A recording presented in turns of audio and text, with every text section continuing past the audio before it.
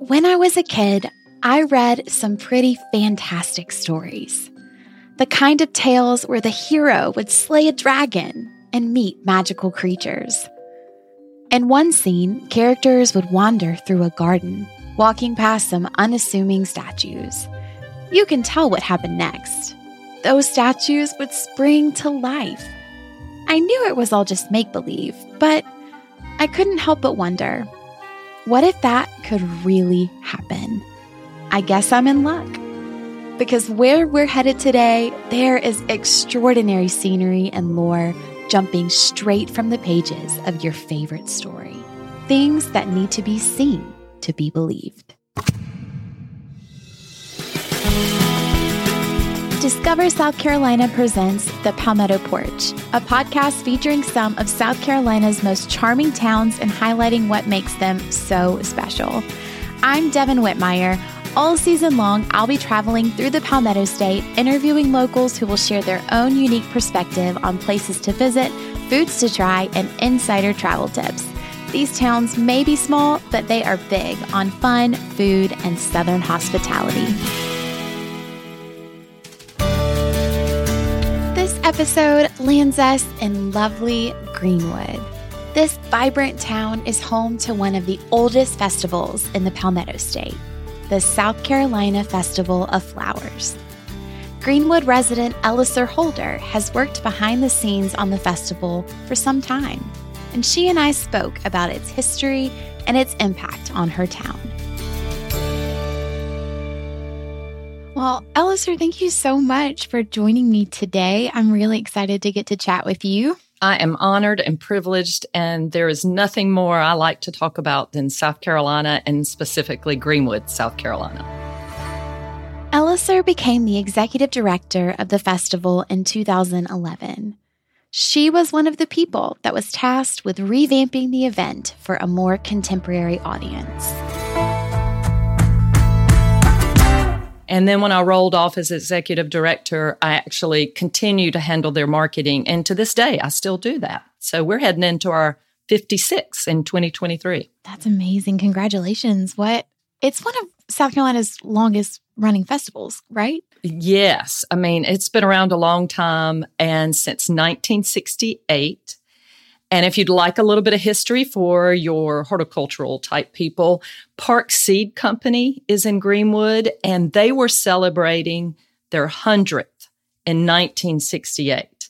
So we started the South Carolina Festival of Flowers to coincide with that celebration, because Park Seed is a seed company, a plant company, a flower company.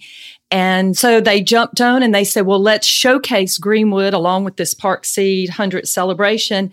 And in 1968, we started. In 2022, we just had our 55th, and we're going into our 56th. How did you start working with the South Carolina Festival of Flowers? I actually had been the event chair for the ladies' luncheon for 3 years, because I knew the director and I was very involved in the community. And that's important. I do believe wherever you live, try to get involved in your community, find out what's going on.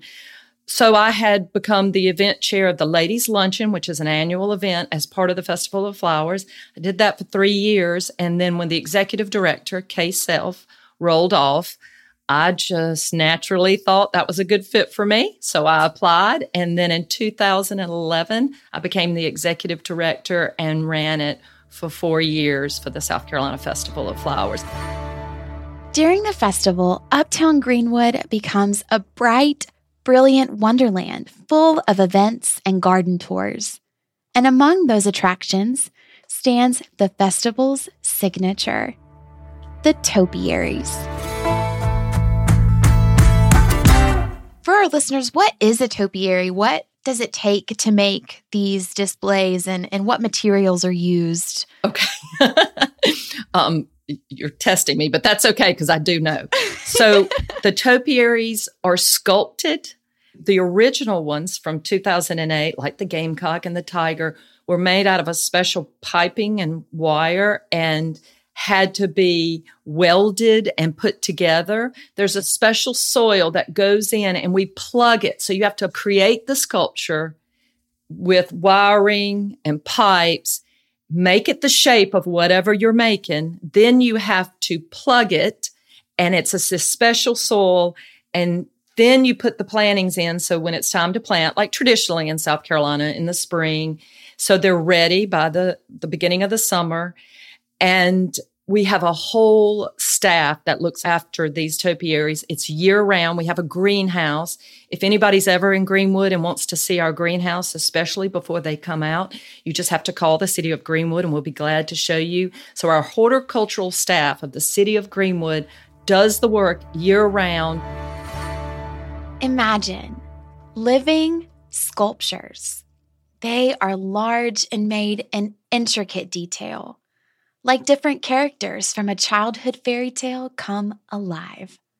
Some are fantastic, some are fun, and some are just plain funny. I can't begin to understand the making of something so painstakingly ornate. Elliser shared some more background on the displays.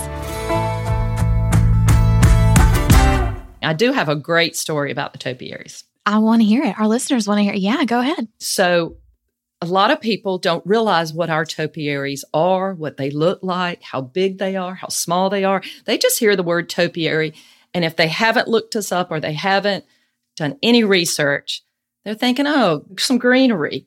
So there was a gentleman, Gene Hancock, who was a big Gamecock fan, and we had a Gamecock topiary. So when they first came out, he asked the sports director, the people that were involved in football and basketball, and the sporting director part of, he asked the people in the sporting department of Carolina to come to Greenwood and see the Gamecock topiary. So the story goes that they went, of course, we'll do it. They set an appointment. They set in a time and a schedule. And they were like, well, Gene Hancock, he's a wonderful supporter. We'll go support him and see the Gamecock. And in their mind, they were coming to see something that maybe was about 18 inches high and 14 inches wide. And they thought they were just coming to see some nice little shrubbery cut to look like a Gamecock. And when they pulled up and they saw our blazing red, 17-foot high, 14 feet, 15 feet wide Gamecock, huge, flowering with begonias, they could not believe it. So that went viral, all that promotion, them coming to see it. So seeing the Gamecock and thinking, wow, we can't believe how big it is. And so people come to our town and they're amazed by our topiaries. We have a Lander Bearcat, which is our local university. We have a South Carolina Gamecock. We have a Clemson Tiger. We have a Citadel Bulldog. So people can go around the square and see these mascots as topiaries. But we also have a gorilla. We have a Jeep. We have a mermaid that is huge over a pond. We have alligators. The topiaries have become so beloved. And just this past year, for your listeners, we celebrated 15 years of having the topiaries. It was our anniversary celebration. And people came from all over because every year people cannot believe how big they are, how amazing they are, how green they are, and how they flower. And it's just something for everyone to see. The whole family. I mean, it's truly amazing. So if people look up our topiaries, you've got to come see them in real life. It's just amazing. So you mentioned this team of horticulturalists. How many people does it take to make a topiary for the festival? To build it, it takes a team of designers, a team with the welding and the wire. And on our horticultural staff, I believe there's 2 dedicated. And then there's volunteers. Our master gardeners locally are very involved.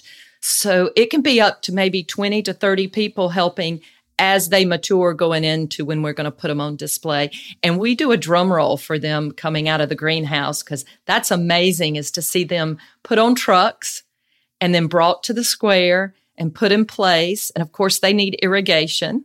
So when they're being set up by the fantastic City of Greenwood staff, it's something to behold. So we've started alerting people on social media and through the website that, hey, they're going out today. And I mean, people will step out and look to see, wow, here they come. There are now more than 40 topiaries on display during the Festival of Flowers. That's on top of everything else going on during the month-long celebration. We have had as many as 35 events, but the most beloved events that have been tradition, we have a 5K run that people come to, who runners, some of them are bikers who decide to run. We have a bike tour that a lot of cyclists from throughout the state join us for. We have a wine walk that is well attended and always sold out because you get to go into our local merchants and have a sip of wine and some appetizers. And then you get to walk amongst the topiaries. So it's called our Topiaries and Tastings Wine Walk. People really love that because it's just full of life in Uptown Greenwood. And then we have art shows. We have art shows for juniors, young folks, and then more adult professional artists. That's something people can go to. Museum. We have, see, there's so much I have to look back at it. Kid Fest. That's one of our biggest events. It's in our Uptown Market, and we have all kinds of activities and performers, and then dancers come for our Kid Fest. It's always on the Saturday morning of our main weekend, and almost everything is free. The 5K, the wine walk, and the bike tour, there is a registration fee. But a lot of our events, like Kid Fest, are free. So you can just come join us, walk around Uptown, and get to know Greenwood and just have a great family outing, whether it's all day Saturday, Friday, or coming on a Sunday. The festival has changed over the years, but according to Elliser, it's a process of mixing a little of the old and the new. How have you seen the festival grow over time? Every year we go to the table saying, what can we do different? How can we make it even more enjoyable? How can we change it up a little bit? So if people come back, it's not the same old festival, because 55 years is a long time. So we always try to inject something new into some of the events, whether it's the run or the wine walk. We had a beer garden this past year. We've only done that a couple of times. We had a garden symposium this past year where we had professional gardeners and horticulturists come and speak and share. So we're always trying to adapt to what people want to see and know and what they want to do. And then, of course, families are always looking for things to do and to bring their kids and to enjoy the beginning of summer. We start June 1st with the Topiaries, and then our big weekend's always the second weekend of June. So people are getting out of school, and we just make it fun and family and come out and enjoy our community, but have a good time as well. Did you try to balance some elements of the festival's history with bringing it into the modern age? And if so, how did you do that? Certainly, we want to honor our history and we love where we came from. So we always make that a part of our festival through our museum. Our museum also is another one that I didn't even mention yet, but they also always do an exhibit, and they're always showing you, like for our 50th, they showed what had happened with the festival throughout the years, memorabilia, what people found it in their homes, and we asked them to share. So it's just honoring where we came from to the people. A lot of people are still around from the early years. There's a gentleman, Rupal Harley, who has been in Greenwood and a part of our festival since 1968. Oh, wow. He is with us today. He still has input. He's an amazing man, and he makes sure that we do honor where we came from and what we've been about, and that we are about families. So it's just being reminded of all that makes us great, but then going, okay, well, it's 2022 this year. What can we do different? How can we liven it up? Elliser says the Festival of Flowers tells the story of Greenwood, and it shows visitors what can be discovered just off the beaten path. Well, it highlights our Uptown. So a lot of things happen in our Uptown, but we are bigger than just the Uptown. Of course, we have a county. We have areas outside of it, like our lake. So I think what the festival does, it just brings people to town to remind them that there are smaller communities outside of our big cities like Greenville or Columbia or Charleston. There are communities and towns that have a lot to offer, that can showcase what they're about. And I think that's special about a state like South Carolina, because I know when I drive around back roads, I become amazed at what I see. So Greenwood is just such a part of the Festival of Flowers. The Festival of Flowers is such a part of Greenwood because we're showcasing and highlighting the best of both. When Elliser mentioned a lake, she meant Lake Greenwood, a short drive up into an area known as 96. I sat down with Bayet Yenny at Lake Greenwood State Park to learn more. She's the park manager, and South Carolina state parks hold a special place in her heart. Fayette, welcome to the Palmetto Porch. Thank you so much for having me. I'm excited to be here today. Where are you from originally? I'm originally from Pennsylvania. My whole family, other than my mother, my brother, and myself, lives in South Carolina, and they are from the Ellery and Santee area, part of the Low Country. But my mother moved up to Pennsylvania for her job, and as soon as I was old enough to move to South Carolina, I came on back to South Carolina. I spent every summer here, every vacation here, so this has always been like a second home to me. Do you have any memories of South Carolina state parks from your childhood that you might want to share with us? I actually do. We used to camp a whole lot at Santee State Park. And we also would use the cabins for family vacations. Even though a lot of my family lived in South Carolina already, we still kind of camped and vacationed in various different parks. I can remember my pop-up taking me fishing at Santee State Park, and we would have big fish fries after we caught a zillion fish. And that was all from Santee State Park. I love that. So when did your interest in the park system start? Well, I actually went to school to be a teacher, and I quickly found out that I could not be confined to a classroom. I was probably daydreaming out of the window more than the kids were, and that's not necessarily a good thing. And so I started an internship at Santee State Park as the summer naturalist and interpreter doing programs for adults and children. And this is very much like education. I got to be outside while I taught people interesting facts about the natural and cultural history of South Carolina. And it just clicked that I wanted to be a park ranger, and I wanted to do this always. So I just kind of fell into it as part of a summer job and kind of never left. Listening to Fayette run through everything going on at Lake Greenwood, it sounds like those looking to get outside have plenty of options. How large is the lake, and how large is Lake Greenwood State Park? Well, Lake Greenwood State Park is 914 acres. We have 5 separate peninsulas at Lake Greenwood State Park, and there's something different on each, from picnic shelters to campgrounds to fishing piers. We do have playgrounds out here at the park.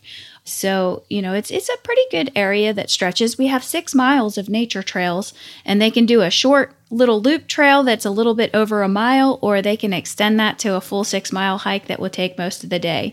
Some of our trails hug the shoreline, and we have other trails that kind of meander through the forest, and they can take that woodland trail and do that. Do you have a favorite attraction at Lake Greenwood, something specific about your park that you love to share with visitors? I think the most favorite thing that I would like to share with visitors about Lake Greenwood State Park, we are one of the original Civilian Conservation Corps parks that was built by the CCC in the 1930s. And the CCC was a program that was implemented by Roosevelt to get Americans back to work. And they were hard at work working on this rock wall that we have up front. And the CCC put a rock wall where things were important. This was a way to say, here is something important. And so they often put them at the beginning of state parks to mark where they were. So the reason that it's unfinished is in 1941, on December 7th, Pearl Harbor happened. The CCC enrollees were busy at work building the rock wall, and Pearl Harbor got bombed. And so the very next day, when word reached the camps, work just stopped. They put down their shovels. Nobody could believe what happened. So work just basically stopped. And pretty much overnight, all of the enrollees in the Civilian Conservation Corps enlisted in the U.S. Army. So our rock wall is unfinished up there. And that's probably one of the most commonly asked questions that I get on the park is, what happened to that wall? Did somebody hit it with a car? Or why did y'all not finish that? And we did this on purpose to interpret that history. Now, if you look behind this rock entrance wall, there's a bunch of uncut, rough stones that are big, solid pieces of granite that are just kind of peppered and laying in the woods. And this was the materials that the CCC was going to use to finish that wall, and they lay exactly where the CCC put them. And we do have an interpretive sign up there so people could read why the rock wall is unfinished and also why those rocks are just kind of laying in the woods. When you tell that story, how does that make you feel that this is the park where you work and this piece of history that you probably see every day? Well, it makes me feel like this park is important, and it's an important piece of history, and that it really matters. It really does matter to a lot of people. As a matter of fact, last year, the day after the bombing of Pearl Harbor, we had a program here at Lake Greenwood State Park. And basically, we interpret that history of the rock wall, and it was the day after Pearl Harbor because that's the day the work stopped. But it was kind of like a Pearl Harbor program. And it's that connection to history. It's that connection that you can put your eyes on. You can read about how all work stopped in a history book, but when you actually see it, that puts so much emphasis on it. And I also get to live in a house that was built by the Civilian Conservation Corps. I've lived in one for many years, and it's just so neat to see their craftsmanship and their workmanship. You know, there's a couple of fireplaces in there that were hand carved and mantles and original hardwood floors, and it's just so neat to actually live that history and not just say it. Those wanting to learn more about the Civilian Conservation Corps can visit a museum on site. It's full of exhibits and images detailing their distinct history. Lake Greenwood is a place that does a lot to help kids get up and outside. I wanted to hear from Fayette how important that is to her. What is a real highlight of the outdoor experiences that people can have when they visit Lake Greenwood State Park? Well, when you get here, there's a multitude of things to do outdoors. And some of the most popular activities at Lake Greenwood State Park are camping, boating, fishing, swimming, picnicking, and certainly hiking one of our nature trails. We get a lot of folks that come out there to do those things, and they absolutely love that. How important is getting outdoors for you personally? Well, I think outdoors is very important to everyone, not just myself. Studies show that being in the outdoors is important to mental health, especially during the COVID years. You know, people had nowhere else to go, and parks remained open for people to be in the outdoors so that they could safely enjoy being outside. And I think that made a big difference in mental health.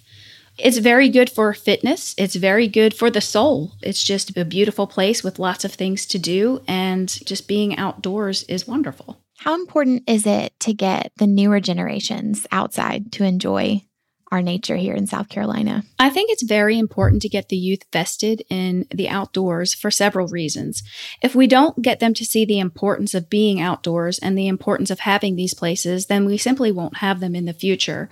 We need to get them out here to advocate for parks and advocate for outdoor places so that they're there for the next generation. And if we don't get them out in it and get them to see the importance in it, again, it won't be there for future generations to enjoy. Plus, I think it's instrumental in their health.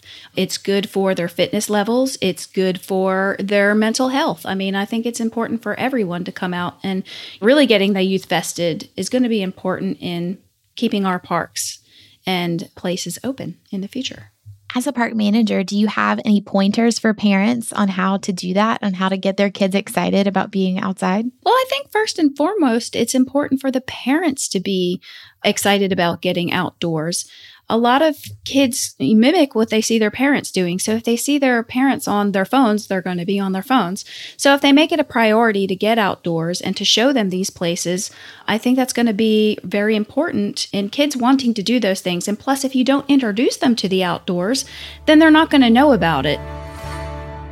While lockdowns were in place, state parks, like Lake Greenwood, increased in popularity. I asked Fayette about how the park system is handling the demand. How have the parks adapted to this increase in visitors? Well, there's a multitude of things that we did. We kind of extended some of the hours that we are open to help accommodate. In the thick of the pandemic, we actually, in other parks, experienced this too. You know, there's a multitude of people coming in, and some parks have actually had to limit the number of people that are coming into our parks because there was too many people coming in. And you have to find that happy balance of managing your resource with managing customers coming in and visitors. And so there's some parks that we actually had to limit the number of people coming in the parks because there were so many extra people coming out. Did you find in this influx of visitors, of new people exploring the parks, were a lot of those people from the Greenwood community? Do you feel like the community got more involved with your park during this time? I absolutely do. Because of our location, we do get a lot of local guests. And most of the people that come to Lake Greenwood, especially for daily use, come from Greenwood County, Lawrence County, Edgewood County, Abbeville County, McCormick County, a lot of the surrounding counties. We did see an uptick of people coming from other places like the coast or the mountains and coming from a little bit further. So we did see an influx of those people who have never been here before. And we also saw people from different states. Especially during the pandemic, not all states were quite as open as our parks were. And so we did see that influx of those people and introduced the parks to new guests from other states. What is some need-to-know information for visitors coming to Lake Greenwood State Park? What should they check or prepare when they come to visit you guys? Well, it really depends on the time of year that you're coming. But the first thing that you probably want to do is, no matter what time of year, is make sure that you have enough water. While you're here, you're out, you're physical, you're walking a lot. It's very easy to become dehydrated, even when it's not hot. So bringing things like water and realizing this is an outdoor setting. So it's probably, even when it's cold out, to bring some bug spray. It's always a good thing to have, and always to check with the office for things to do or things that are going on in that particular week is a good thing to do. We can point you in the right direction based on what your likes and your needs are. And just to realize that we are sharing this space with wildlife, and we do have a multitude of wildlife on the park. And to respect that and to respect the natural and cultural history that's here. There's something for everyone to enjoy at Lake Greenwood State Park.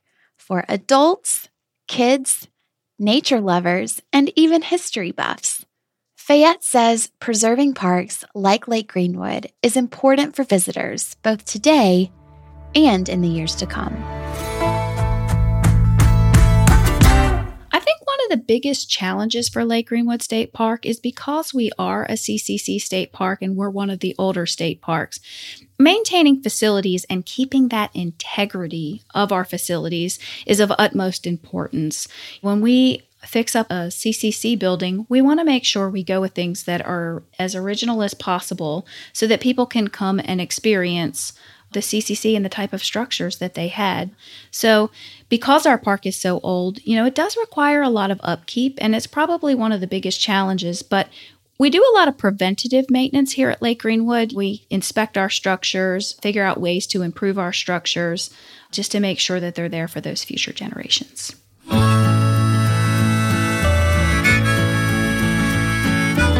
State parks and horticulture.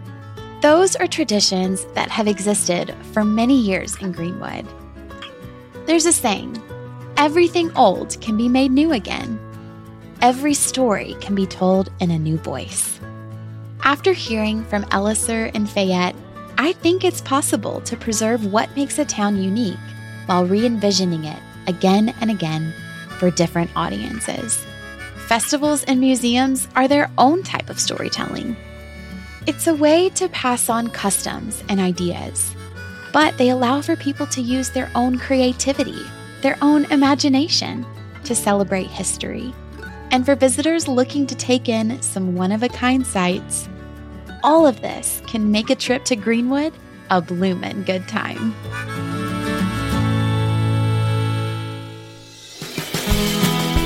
That's it for this episode of the Palmetto Porch. Thank you to our guests, Elliser Holder and Fayette Yenny. If you like what you heard, share it with a friend or leave a review on your platform of choice. It really helps us to get the word out.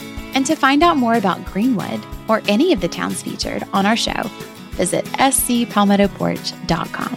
The Palmetto Porch is produced by Discover South Carolina in partnership with Pod People. Special thanks to our production team at Pod People, Ashton Carter, Michael Aquino, and Kim Wong. Thanks so much for joining us, y'all. We'll see you next time on the Palmetto Porch.